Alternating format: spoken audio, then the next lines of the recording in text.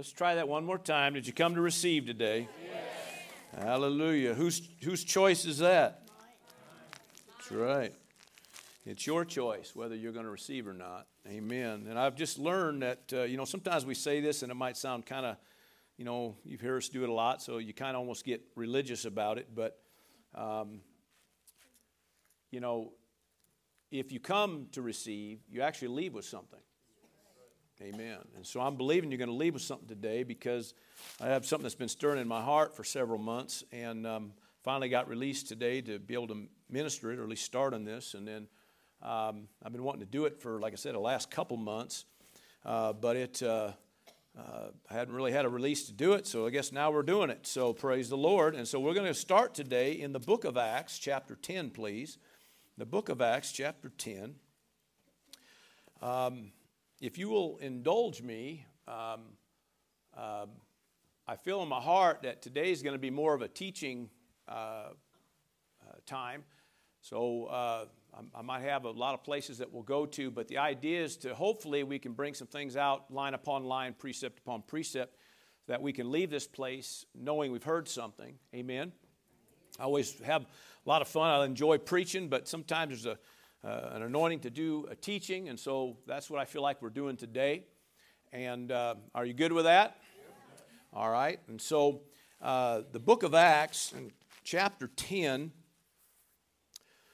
this is, in context, it's Peter ministering with Cornelius' household, and he makes a statement in the midst of his preaching, and he just says this in verse 38, how God anointed Jesus, burden-removing, yoke-destroying power there, how God anointed Jesus of Nazareth with the Holy Spirit and with power. Hallelujah, everybody say power. Okay, power, praise God, who went about doing good. Now, how many know that's what he does? Look at your neighbor and say, he's good. He's good all the time. Hallelujah. I said, now he's good all the time. All right. So with the Holy Spirit and with power who went about doing good and what? Healing all. And that word healing, of course, it means just that. Okay, bringing wholeness. Actually, the word refers to bringing wholeness into any situation here. Okay, and healing all who were oppressed by who? By the devil. Okay, for God was with him. Okay, with Jesus. Okay, so we see a couple individuals mentioned here. We see, of course, maybe we could say three, because you got God the Father, you have Jesus, amen, and you got the enemy. Okay, the devil. All right, are you with me? Now, who's doing the healing? Who's doing the oppressing?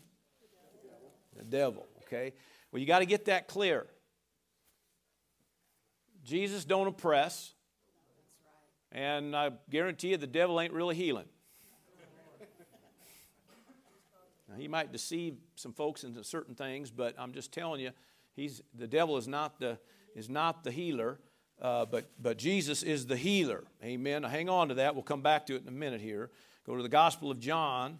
Praise God. Are you doing okay? Yep. Amen. If you know the difference. Amen, then it eliminates a lot of confusion. It eliminates a lot of problems, that can be. There's a lot of question marks that get answered if you just get some things, get the answers, the straight, what's what, who's who. You get that, a lot of your question marks just go away. You with me? All right, John 10, verse 10.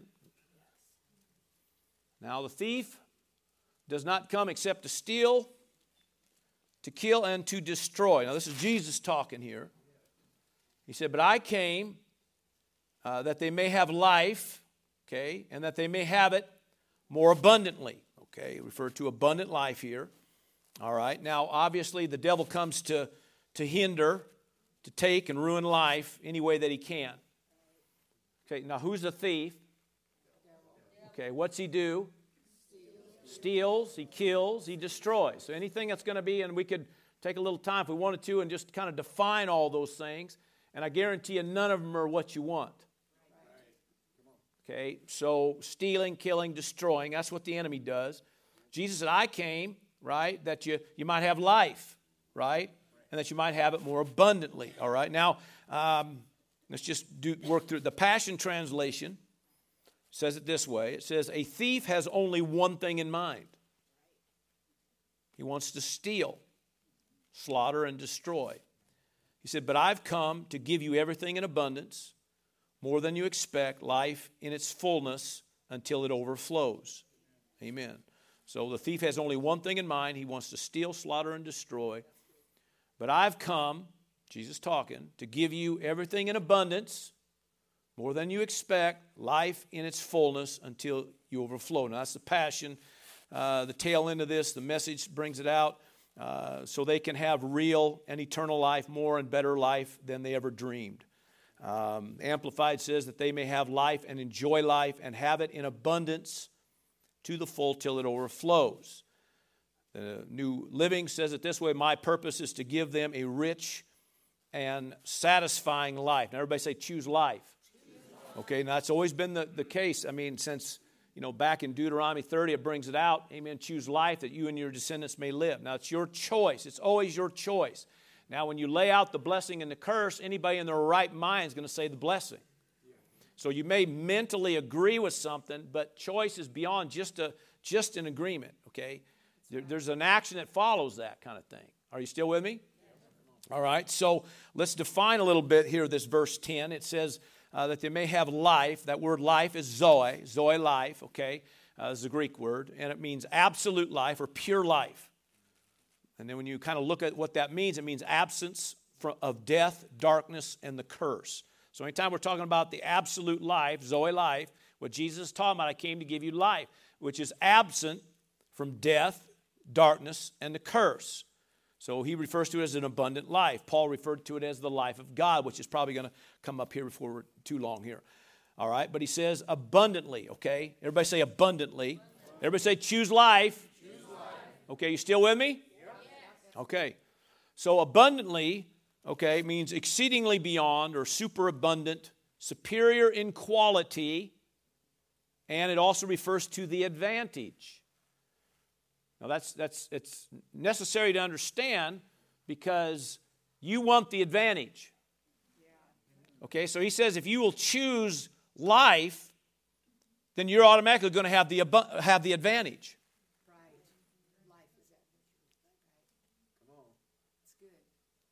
Second Corinthians, I'm kind of jumping ahead here, but I think I'm going to do it anyway. 2 Corinthians 2 and verse 11, it says, lest Satan, now of course there's some other things being said in this context, but he said, lest Satan, now who?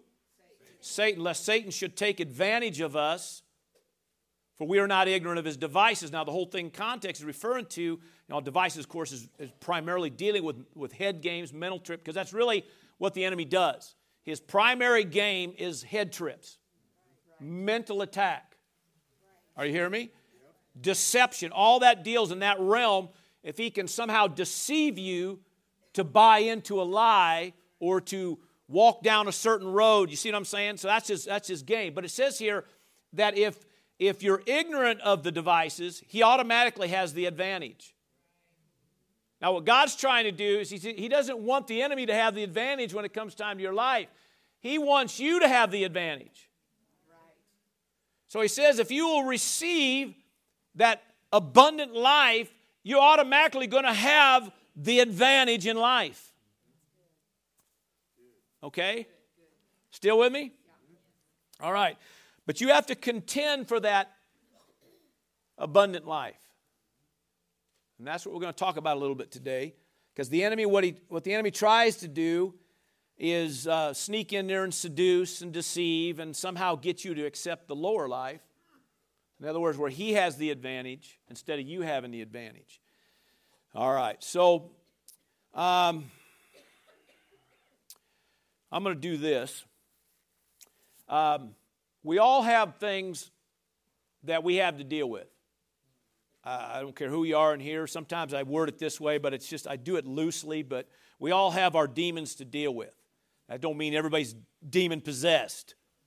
It just means that we all have this, sometimes the demonic realm, things that happen that have a tendency to overwhelm us at times. And so whether we're talking, some obstacles, struggles, challenges in life, whatever it is, somewhere along the line, sometimes the enemy tries to slither in there and try to overwhelm you. Are you hearing me? Now, we're not making light of it, and this is why I'm saying all this. We're not making light of whatever it is the enemy has, done, okay? But we're also not making excuses for it. And we're not going to sit and condone it or justify it. If the enemy slithers in there to steal, kill, and destroy, it's time to stop it, not put up with it. See, we're conquerors, not copers. Now, I'm talking to the body of Christ. The people of the world, they don't have a clue. People of the world act a certain way, think a certain way, believe a certain way, talk a certain way. And we could get all mad and upset with them, but that's them. Outside of God, that's what you do. But we're people of the house of God, the people of God, the family of God, the kingdom of God. Come on, somebody. We should be thinking different, acting different, talking different, believing different, receiving different. Are you still with me? So the reason I'm saying that is because based on everything that goes on in our life, it determines how we hear things or see things. Sometimes best way I can say it is that we have this filter system that's within that how we see things and hear things goes through that filter system and then determines, how we respond, react, follow through, whether we get sad, mad, glad, depressed, whatever. Are you with me? And it comes through that filter system. So the reason I'm bringing it up is because we're going to touch on a couple things today that if, you just got to say, today, you know what? I'm here to learn. Your pastor's not up here trying to condemn or beat anybody up, okay? But I will say this, that filter system is based on primarily three things, okay? Past experiences, okay? Current pressures, and future fears. Because most fears are based on primarily something that is yet to come. Are you with me? Now, not all of it, but most of it, because it deals with, negative expectations, evil expectations of something. It could be something that happened in the past that that fear that it might happen again or not happen again or something might be there, but it's still something to the future. Are you with me? Okay, so that filter system is based on this. Every one of us has one. Okay? Now, the idea is to renew our minds to make sure our filter system lines up with what he says. Not based on past experiences, current pressures, and future fears. Am I boring you? No. All right. Now, you have to understand because, see, everything you start hearing about, God is good and good all the time, but what if you had a bad experience back here? Or what if you're under a current pressure right now? And what comes to your mind is not that, yeah, amen, God's good. What comes to your mind is, yeah, well, you just don't know what I'm going through. If God was so good, how come this and how come that? Hey, whoa, brakes. Because you got an enemy. See, that's why we're here today. Because there's a lot of things that gets blamed on God that wasn't God.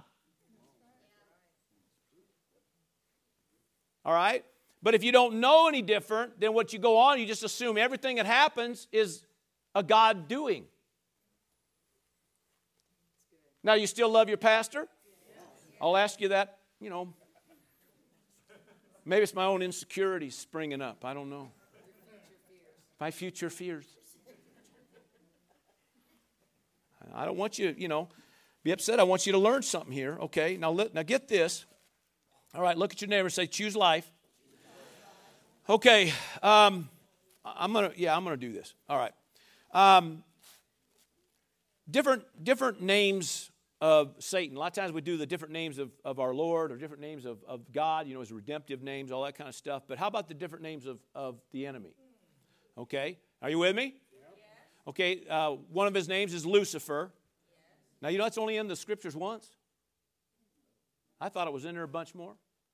But Lucifer is the name used in Isaiah 14. Okay, and of course prophesying about, things that we're in now. but his name was Lucifer, so we know that. The name we've seen already, and you're going to see it throughout a little bit more today. His name's Satan. Now listen, we're not magnifying the enemy. We're just trying to make you not ignorant. Because if you're not ignorant of the enemy, he can't have the advantage over you. Okay, now Satan, the name Satan is primarily, it's 35 times mentioned in the New Testament, and about half those times it's in the Gospels. Okay, a lot of times Jesus uses that and talks it. It's actually also in the Old Covenant about a dozen times, and almost all of it is in the book of Job, which ought to tell you something. But anyway, that's another sermon. The word devil, the name devil, is in the New Testament over 100 times, and 3/4 of that time it's in the Gospels. Again, being discussed, being brought to the light. Now, why are we talking that? Because Jesus brought all this to the light.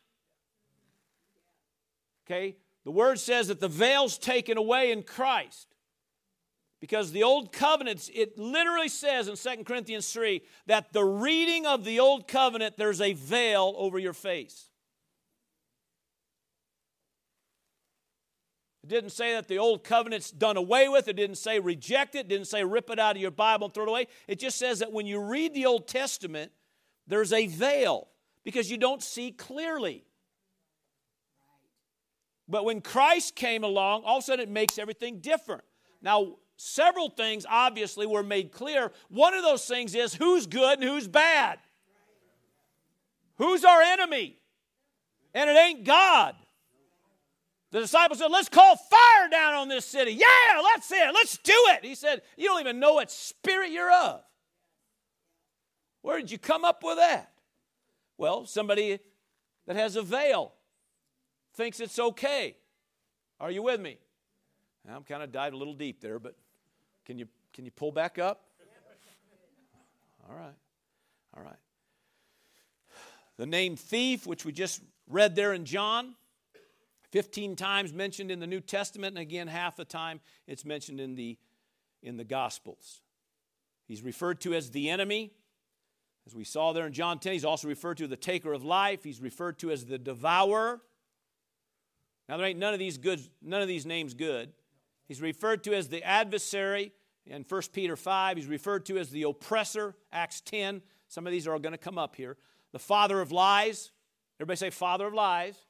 Okay. In John 8, he's a deceiver. Multiple times we see him, things mentioned showing him as a deceiver. Even one time referred to as the angel of light, which just is referring about the fact how he tries to deceive and make himself look like something he's not.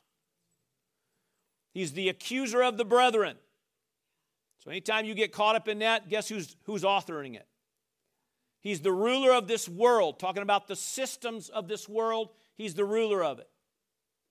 He's the one that really empowered it. He's the one that drives it. He's the one that feeds it. Are you with me? He's also referred to as the God of this age in 2 Corinthians 4, the one that comes to blind the minds of God's people. He's referred to several times as the tempter.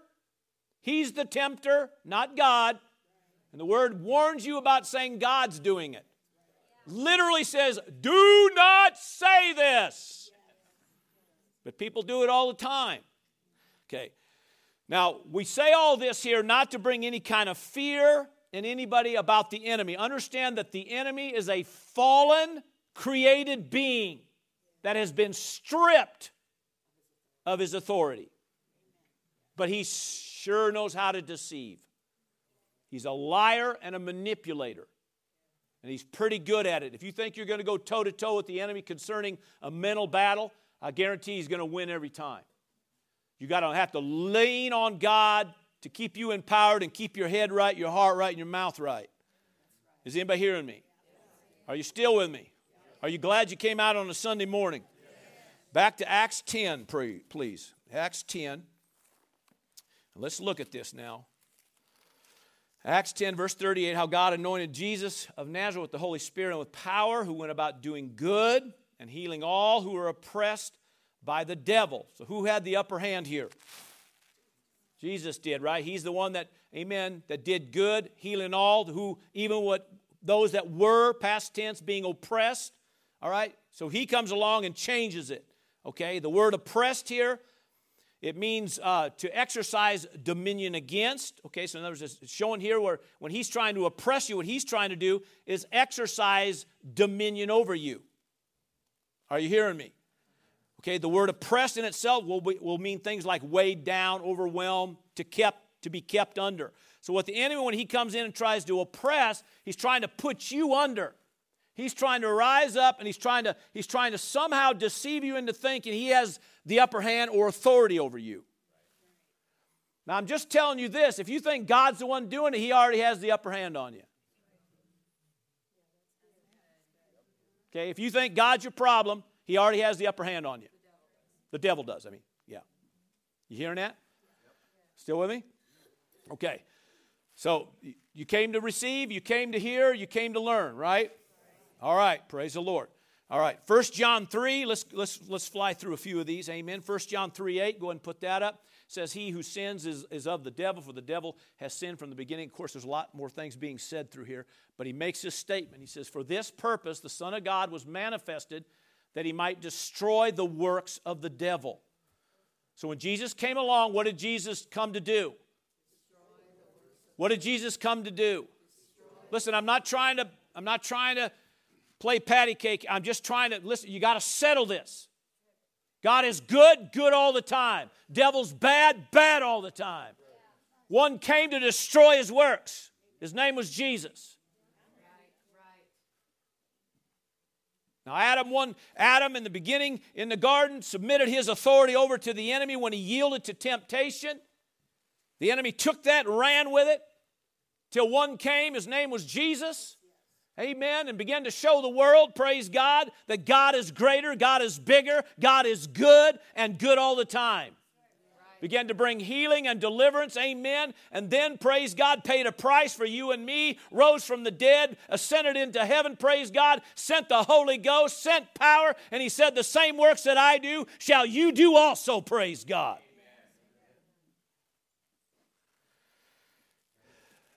Hebrews 2, verse 14 and 15 says, inasmuch then as the children have partaken of flesh and blood, he himself likewise shared in the same, that through death he might destroy him who had, past tense, the power of death. That is, just in case you don't know who we're talking about, that is the devil. Verse 15, and release those who through fear of death were all their lifetime subject to bondage. Because that's what the enemy wants. He wants to put you under bondage. He wants to exercise authority over you. But he doesn't have it unless he deceives you into thinking he does.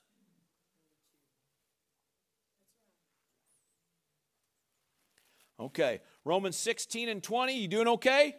We'll try to cruise through a little bit of this. Romans 16 and 20 says, and the God of peace, okay, will crush Satan under whose feet? Our feet, your feet, shortly, which means speedily. The grace of our Lord Jesus Christ be with you. Amen. Now, under your feet, referring to the reason it says that way is because it's dealing with a place of authority and dominion. He's saying the enemy is under your feet. You're not under his feet. He's under your feet.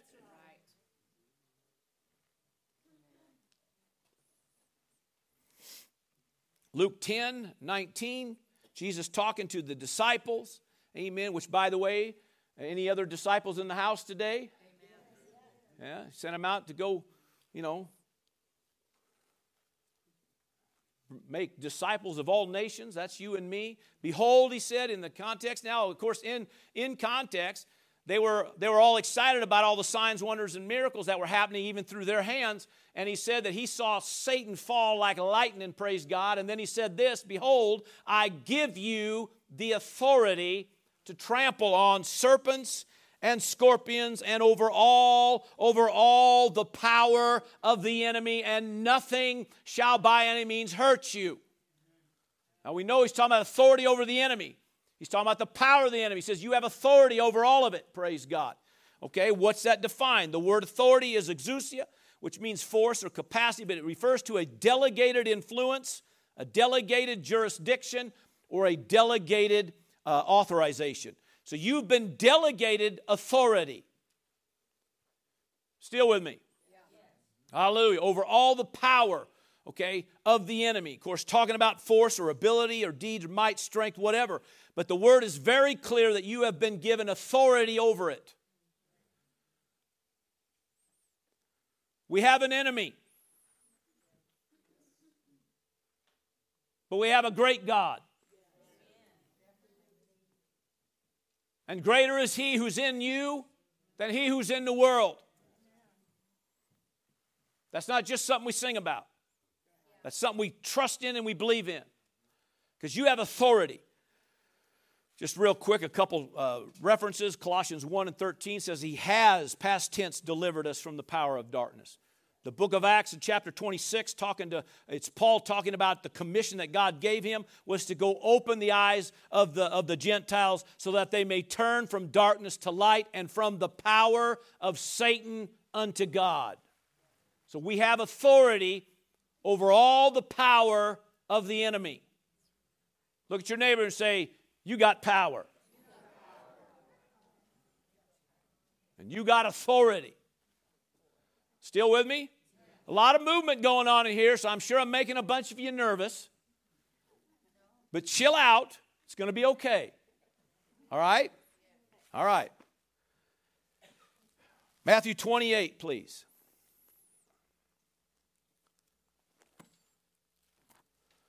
Now, as part of the Great Commission, we're going to see a couple of the references of it. Look at your neighbor and say, neighbor, you're going to get this. All right, verse 18 of Matthew 28, it says, and Jesus came and spoke to them, talking to the disciples here.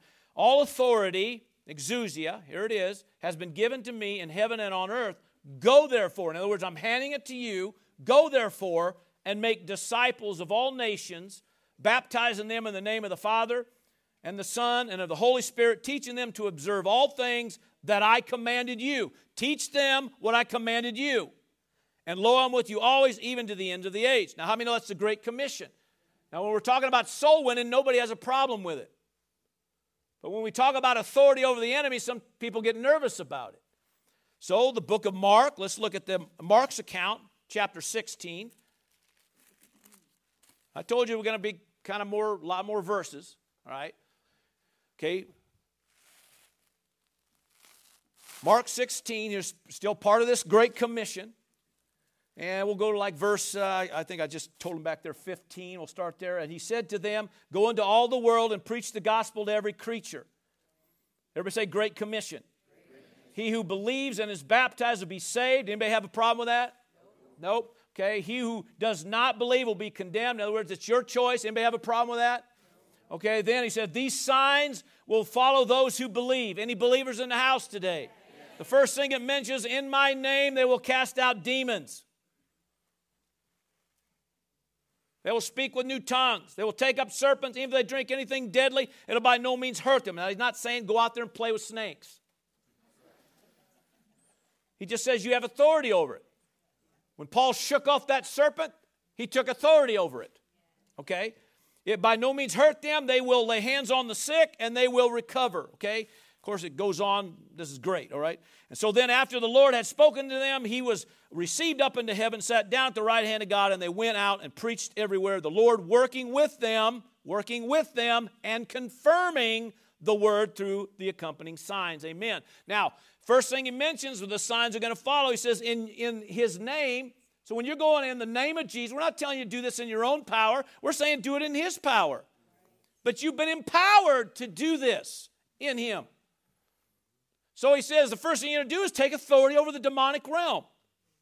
Stop letting it beat you.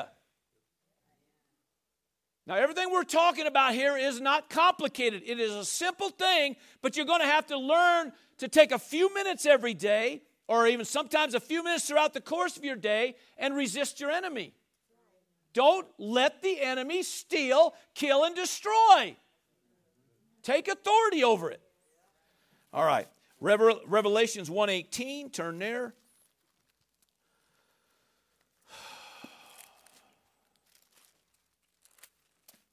I am he, this is Jesus talking, I am he who lives, was dead, And behold, I am alive forevermore. Of course, obviously after the resurrection, right? He's now talking to John here, the letters to the churches and everything. And he said, amen, and I have the keys of Hades and of death. Okay? Now, different translations might have a little different, but so you got to kind of look it up. But it refers to keys, okay, of the unseen and deadly forces. I have keys to the unseen and deadly forces, which is going to come up again, okay? Listen, we live according to the Spirit. We do not live according to the flesh. Now, most of the time when that's talked about, they're just talking about, make sure you live clean, which you should live clean. But that's not primarily what he's talking about. See, the Spirit's talking about the unseen. The flesh is talking about the natural realm or the seen realm. Most people live according to the seen realm. And that's what hangs them up. We live by the unseen. There's a God who's with you. A God who will never leave you nor forsake you. There's power, hallelujah, in the things of God, in the Word of God, in the Spirit of God. There's power in the armor of God. There's power in the name of Jesus. There's power in the blood of the Lamb. There's power. But if we're going to live by the natural, you're going to be overwhelmed every time. We got to live by the unseen. Now, that won't cost you anything. So he has the keys of Hades and of death, or the keys of the unseen and deadly forces. Matthew 16 and 19, Jesus said, I will give you the keys of the kingdom, and whatever you bind on earth and whatever you loose on earth, come on, will be done in the heavens. Which means that you have to take authority and dominion. He's saying, listen, I'm giving you what it takes. Now, God is never going to leave you hanging. He always will empower you. He'll always lead you, always show you. And I'm getting ahead of myself here. But the bottom line is, amen, you still have to do your part. You will never conquer what you don't confront. You can't just let the enemy steal and kill and destroy. You got to stand your ground in the authority that you have in Christ. Greater is He who's in me than he who's in the world. I'm more than a conqueror. I'm a world overcomer. I'm led in all triumph. I have the victory in Christ. Amen. Why does He tell us these things? Because it's true.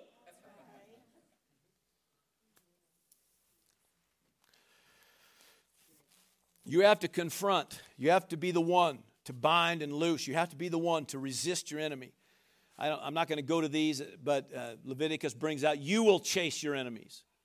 And they shall fall before you. Deuteronomy says, they shall come out against you one way and flee before you 7 ways. Psalms 91 says, 1,000 may fall at your side and 10,000 at your right hand. Come on, somebody. The bottom line is, somewhere along the line, we got to recognize you always got to face your enemy. God never told His people, tuck tail and run. He said, face your enemies. Even when the praisers were going out, they still had to all face their enemy. Pastor, this makes me nervous. Listen, you ought to be nervous by just letting the enemy steal all the time. That's right. Amen. Now, I told you it's all going to be based on your filter system. So what kind of filter system you got today? Are you still doing all right? James 4.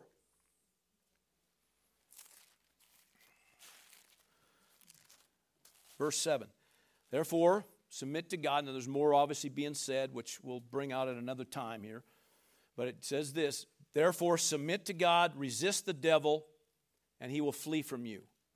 Now, I'm telling you right now, if you're mad at God for something, what you've just done is submitted yourself to the enemy, and you're resisting God. Now, the word's very clear. Romans 8 brings out very clear that you can resist God real easy. Just with a wrong mindset, you can literally oppose God, resist God, fight with God. Okay? So, purpose in your heart, amen, that we're going to do what it says here. We're going to submit ourselves to God, and we're going to resist the enemy. All right? All right.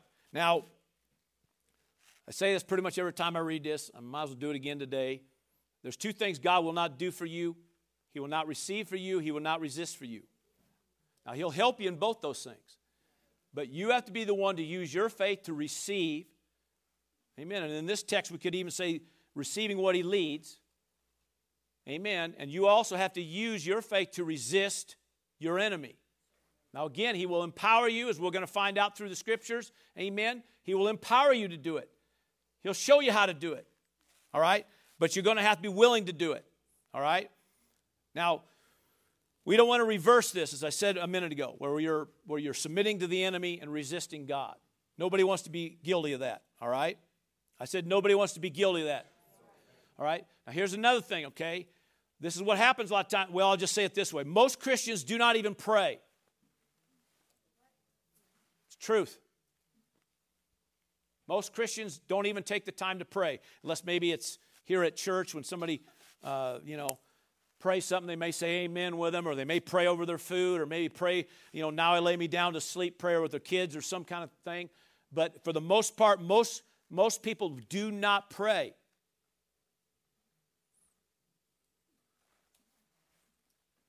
And then there's a big group of them that do pray, that are begging God to resist the enemy for them. So what happens is we don't get the breakthroughs, the miracles, the signs, the wonders, the things that are coming to you. You don't see them because you're trying to get God to do what you're called to do. Now, I'm believing in this house, you've been around us enough to know that you should pray. That was so weak. Don't make a liar of me. I believe in this house, most of you pray. Yes. Thank you. Yes. All right. But what happens a lot of times then, there's a good-sized group that then wants God get the devil off my back. God, get the devil out of my business. God, get the devil to stop doing what he's doing. Okay? But you're called to do that. Now, he'll empower you to do it, but you're called to do it. That's why it says first, submit to God, right? Then resist the devil. And the promise is he will flee from you. That's a good promise. You know it works? It works every time. Okay? So let's define a few things. The word submit is a word that means to be subject to. Reflexively, it's talking about reflective, no, but it refers to, whatever is the leading, the bidding, whatever you yield to it, and it means to be under obedience. So in other words, as the Spirit of God leads, we follow. So that's what it means to be submitted. So you could say you're submitted to God all day long, but if you never follow anything he leads, then you're not really submitted. Are you still with me? Again, no offense. It's just the facts. If God's trying to lead you and you just you won't follow, then you're not really submitted to him. Okay, come on now. We want to grow up, right? We don't want the enemy to steal, kill, and destroy, right? Right? Thank you. All right, so it means, praise God, a place of, or to be under obedience. Obedience to what? Well, somebody said, his word. Well, okay, but primarily he's dealing with the fact, in context, talking about causing you to rise up in a place of dominion and authority over your enemy. So he's talking about here leading you in a place of dominion and authority. Now, we have references through that all through Scripture. All right, we could even say the model prayer for one. And lead us not into temptation, but deliver us from the evil one. What is he talking about? Leading us. He wants to lead you. If you'll let him lead, you won't fall to the enemy's traps. That's what it means. Okay? Psalms 91, the great powerful psalm of protection, talks about coming into that secret place. And the whole idea is that it goes on to say, so that there's that intimacy, there's that communication that goes on. Praise God. Remember, prayer is about communion and about dominion. Okay? But it starts with communion with God. And so then it goes on to say, and he shall deliver you from the snare of the fowler, which means the traps that are laid. There are traps laid that the Christian should never fall in, because the God is going to steer you clear of all that. But you got to yield to it and submit to it. Pastor, you're just making this so complicated. It ain't complicated. There's nothing hard about it. We're just so accustomed to letting anything happen. We're so accustomed to getting mowed over. We cope. And now the pastor says, now I got to have to resist the devil. Oh, my God. Listen, resisting the devil could be the easiest thing. It's a lot easier than losing stuff. And being overcome and being seeing death and all kinds of doom and gloom and destruction. When you're called to be above it. He came to give you abundant life. Listen, somebody said, well, that's really just talking about heaven. No, it isn't. It's in this life. God wants you to experience abundant life in every area of your life. And I said I was just going to preach, or teach and not preach, right? Jesus made it real clear. References, it could be several, but there's John 5 has a couple of them. He said, I can of myself do nothing. This is what Jesus said. I can of myself do nothing. But as I see, I do, and as I hear, I say. Now, how many other traps were laid out there for Jesus? Have you ever just go through the Gospels, see how many times they laid traps for him?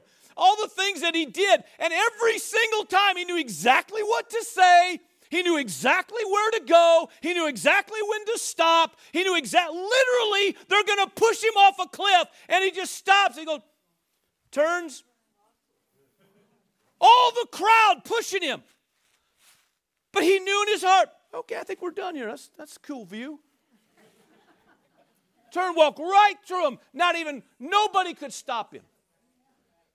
Why? Because you have a God that's leading. A God who's leading. John 10 says this earlier in that chapter. It says his sheep hear his voice, and he calls his own sheep by name, which makes it personal, and leads them out. John 10 makes it real clear. We're talking about the one where he said, the thief comes to steal, kill, and destroy, but I've come that you might have life. But here it is. This is what leads up to it. My sheep know my voice. My sheep hear my voice. My sheep follow my voice. And the voice of a stranger they will not follow. Because he's deceptive. Now, the voice of a stranger just means the voice of another. Look at your neighbor and say, let's follow God. So now you go back to this thing about submitting to God. It's talking about somebody hearing from heaven. Now somebody says, well, Pastor, I don't know how to do that. Well, it's a good thing you came. I'll tell you the biggest way to do this is just learn how to be a little still once in a while. Amen. See, if I'm getting ahead of myself. It'll come. All right. The word resist. I'm in James 4 still. Still with me? Okay. James 4, verse 7 again. And it just says this, the word resist, okay, it means to stand against or to oppose. So if we're talking about resist the devil and he will flee, you have to oppose him. You got to withstand him. It means to counter or endure, but it refers to a thing of consistency or constancy. Because, listen, child of God, there is no resistance without continuance. There is no resistance without endurance. You can't resist the enemy one time and think it's done for the week or done for the month. We're talking about something that every day learn how to resist your enemy. And it literally only takes minutes. Once you learn your place of authority and dominion, it just takes minutes. And you can turn the tide on something bad and make things right. And not give the enemy place. And it says then he will flee in stark terror is what that word means. He will flee, to vanish, to run off in stark terror is what it means. And it says from you, which means off of you or away from you. It means something that was near but now has been separated, departure, completion, reversal, whatever it takes. The bottom line is, if we will resist the enemy like we've been given authority to do, the enemy will flee. But if we're too busy saying, I just don't understand why this stuff always happened to me, or why does it always happen? How come God? Why God? Why I don't understand? How come I just don't get it? Now listen, you might think I'm picking on you. I'm not picking on you. But that is not how you resist. That's how you submit to the enemy. When something's going on, understand first off, that ain't good. That ain't from God. Back off, devil. I ain't giving into this. I ain't yielding to this, you lying thing. I bind you in the name of Jesus. I speak the blood of Jesus over this household. I take a stand with the armor of God on. I thank you, Lord God, that the enemy has no place in my household, no place in my life, no place in my babies, no place in my business, no place in my finance. Well, Pastor, that just seems so aggressive. Yes, yes it is. Yes it is. Yes it is. Well, that's just not my nature. Really?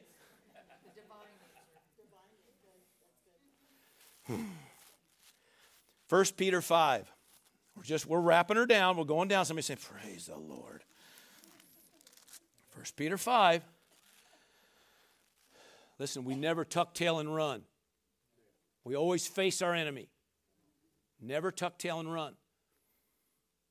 Okay, there's a bunch of good verses. But just how about verse 8 and 9? We'll do this, okay? Be sober, be vigilant, because your adversary, the devil, walks about like a roaring lion, seeking whom he may devour. Okay, which doesn't mean he has to, just that's what he's seeking to do. See, again, we're seeing the deception here. See, he comes like a roaring lion. According to Proverbs, or Psalms, I guess it is Psalms, the book of Psalms, he says that the teeth of the enemy have been knocked out. So he's a toothless lion or wannabe lion. It goes on, verse 9, say, resist him, talking about the enemy, steadfast in the faith, knowing that the same sufferings are experienced by your brotherhood in the world, which means this, you're not alone. See, because sometimes that's the temptation. We want to say, this stuff, why does it always happen to me? No, you ain't the only one that this hits. Every one of us in here have battles to deal with. Every one of us in here, we may not have your battle, and you may not have my battle. But we got things we got to war against. And all he's saying is this, don't think you're alone in this. Don't think you're the only one that's going through something. See, because what it is, it pulls you under to become a victim. The enemy wants you to feel like a victim. Yeah, that's it. Feel like a victim. No, you're the victor.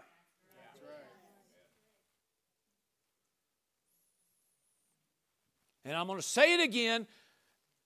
We're not here to make light of anybody's battle. We understand these things sometimes want to kick you around and sometimes want to, you feel like you're under it. I'm just telling you, this is how you get on top. This is how you get above it. Because it shouldn't be that you're under his feet. You need to have the enemy under your feet. Now, hang on, because this verse 8 again, it says this, be sober, be vigilant, okay?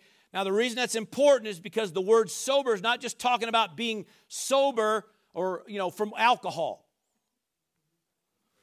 Are you with me? Now, the word means self-control, but it means this, not under the influence of another.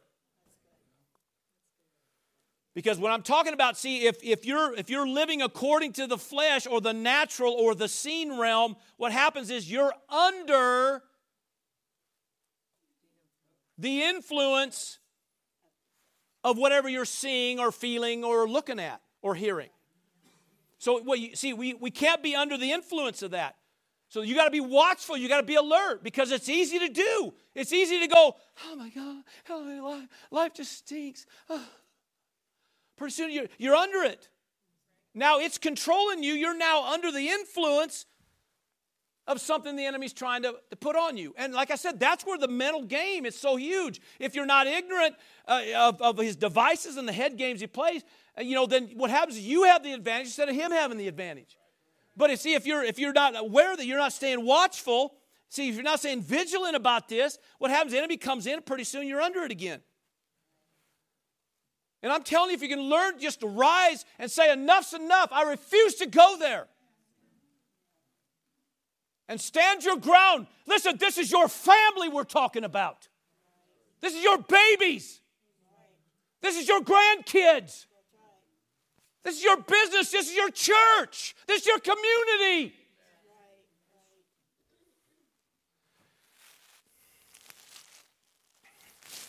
Ephesians 6. Oh, man. Oh, my. Oh, my. Ephesians 6. Put on the whole armor of God, that you look cool, And that everybody around goes, whoa, that's a set of armor.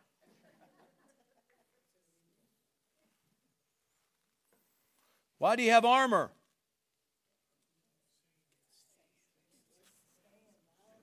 Why is there armor? Why do I have to put this on? Well, because you have an enemy. And it says against, you can stand, resist, or oppose, come on, against the wiles or the scheming, the plotting, the manipulation is what it means of the devil. So when you go through the armor of God, and we've done many a study and did one not even that long ago, I recommend go back and pull it up and watch it, praise God. We went through each piece, but each piece is there for a reason. It's there for you to help you resist your enemy. Every piece of it. Not just so you look cool with some kind of shined up helmet. It's there for a reason. Okay, then he goes on, verse 12, for we do not wrestle against flesh and blood. Remember, we don't war according to the natural, according to fleshly things, according to the seen realm. Now, a lot of times we read that, we think, okay, my fight's not with you, your fight's not with me. Absolutely, that's accurate. Nothing wrong with that. But he's not just talking about that, because he's even talking about your fight's not with you. Because sometimes that's where you get hung up, is the enemy. And that's why part of this armament, the breastplate of righteousness, why is that? Because sometimes you think you're always your problem. And I get it. Sometimes we think, well, I'm my worst enemy. Well, sometimes when you yield to things, you might seem that way. But you have to understand that even you are not your problem.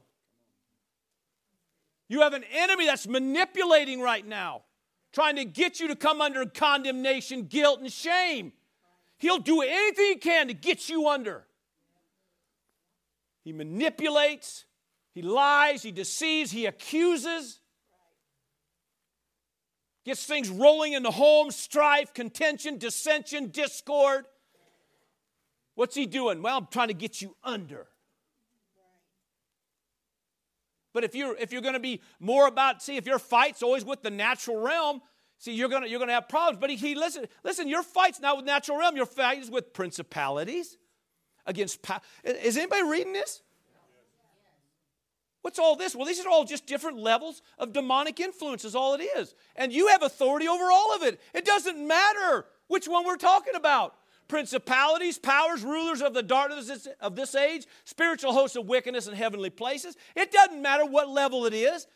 It's all just levels of influence, but the point is that you have more authority and dominion and more delegated authority over any of that. More. Verse 13. He repeats them. Therefore, because of all that, take up the whole armor of God, that you may be able to withstand now. That's the same word, withstand, is the same word as resist the devil. Same exact word, resist in the evil day. And all that means is day of pressure in an evil time or either evil moment. And having done all to stand, then the next verse says, stand therefore. Then it starts telling you, put on the armor. Are you with me? Every bit of that is about resistance. Okay? Now, sometimes we like to look at the armor, praise the Lord for the armor, and, a shiny sword. That sword ought to be bloodied up. Armor beat up, come on, and whatever. Well, I mean, you at least look like you at least went to fight. But I'm just trying to say, sometimes we try to glamorize everything, and we lose sight of the fact it's about resistance. All of it's about resistance. One last verse, Ephesians, still in Ephesians, chapter 4, verse 27. It says, therefore, nor do we give place to the devil. Okay, now there's a lot being said in this chapter. I love chapter 4 because it's talking about in here, it's really just trying to deal with you about not letting yourself be alienated from the life of God, because it's all based right here where the enemy hits you. He's trying to separate you from the life of God. And all that means is a non-participant. Talks about earlier. So he sums it up by saying this: don't give place to the devil. Now, why did he tell you to do that? Thank you. Because you can. It's not that complicated to give the enemy place, okay? But it's not that complicated to resist your enemy. You just got to be willing to do it. You just got to say, it ain't happening here. Sometimes you just say, devil, shut up. I ain't yielding to that. You lying, foul thing. Get out of here, you unclean spirit. Well, what do I call him? Just call him what he is, an unclean spirit. I don't care if he's a principality, a power, a ruler of the darkness of this age, or spiritual host of wickedness, for all I care. He's unclean. Get out of my business.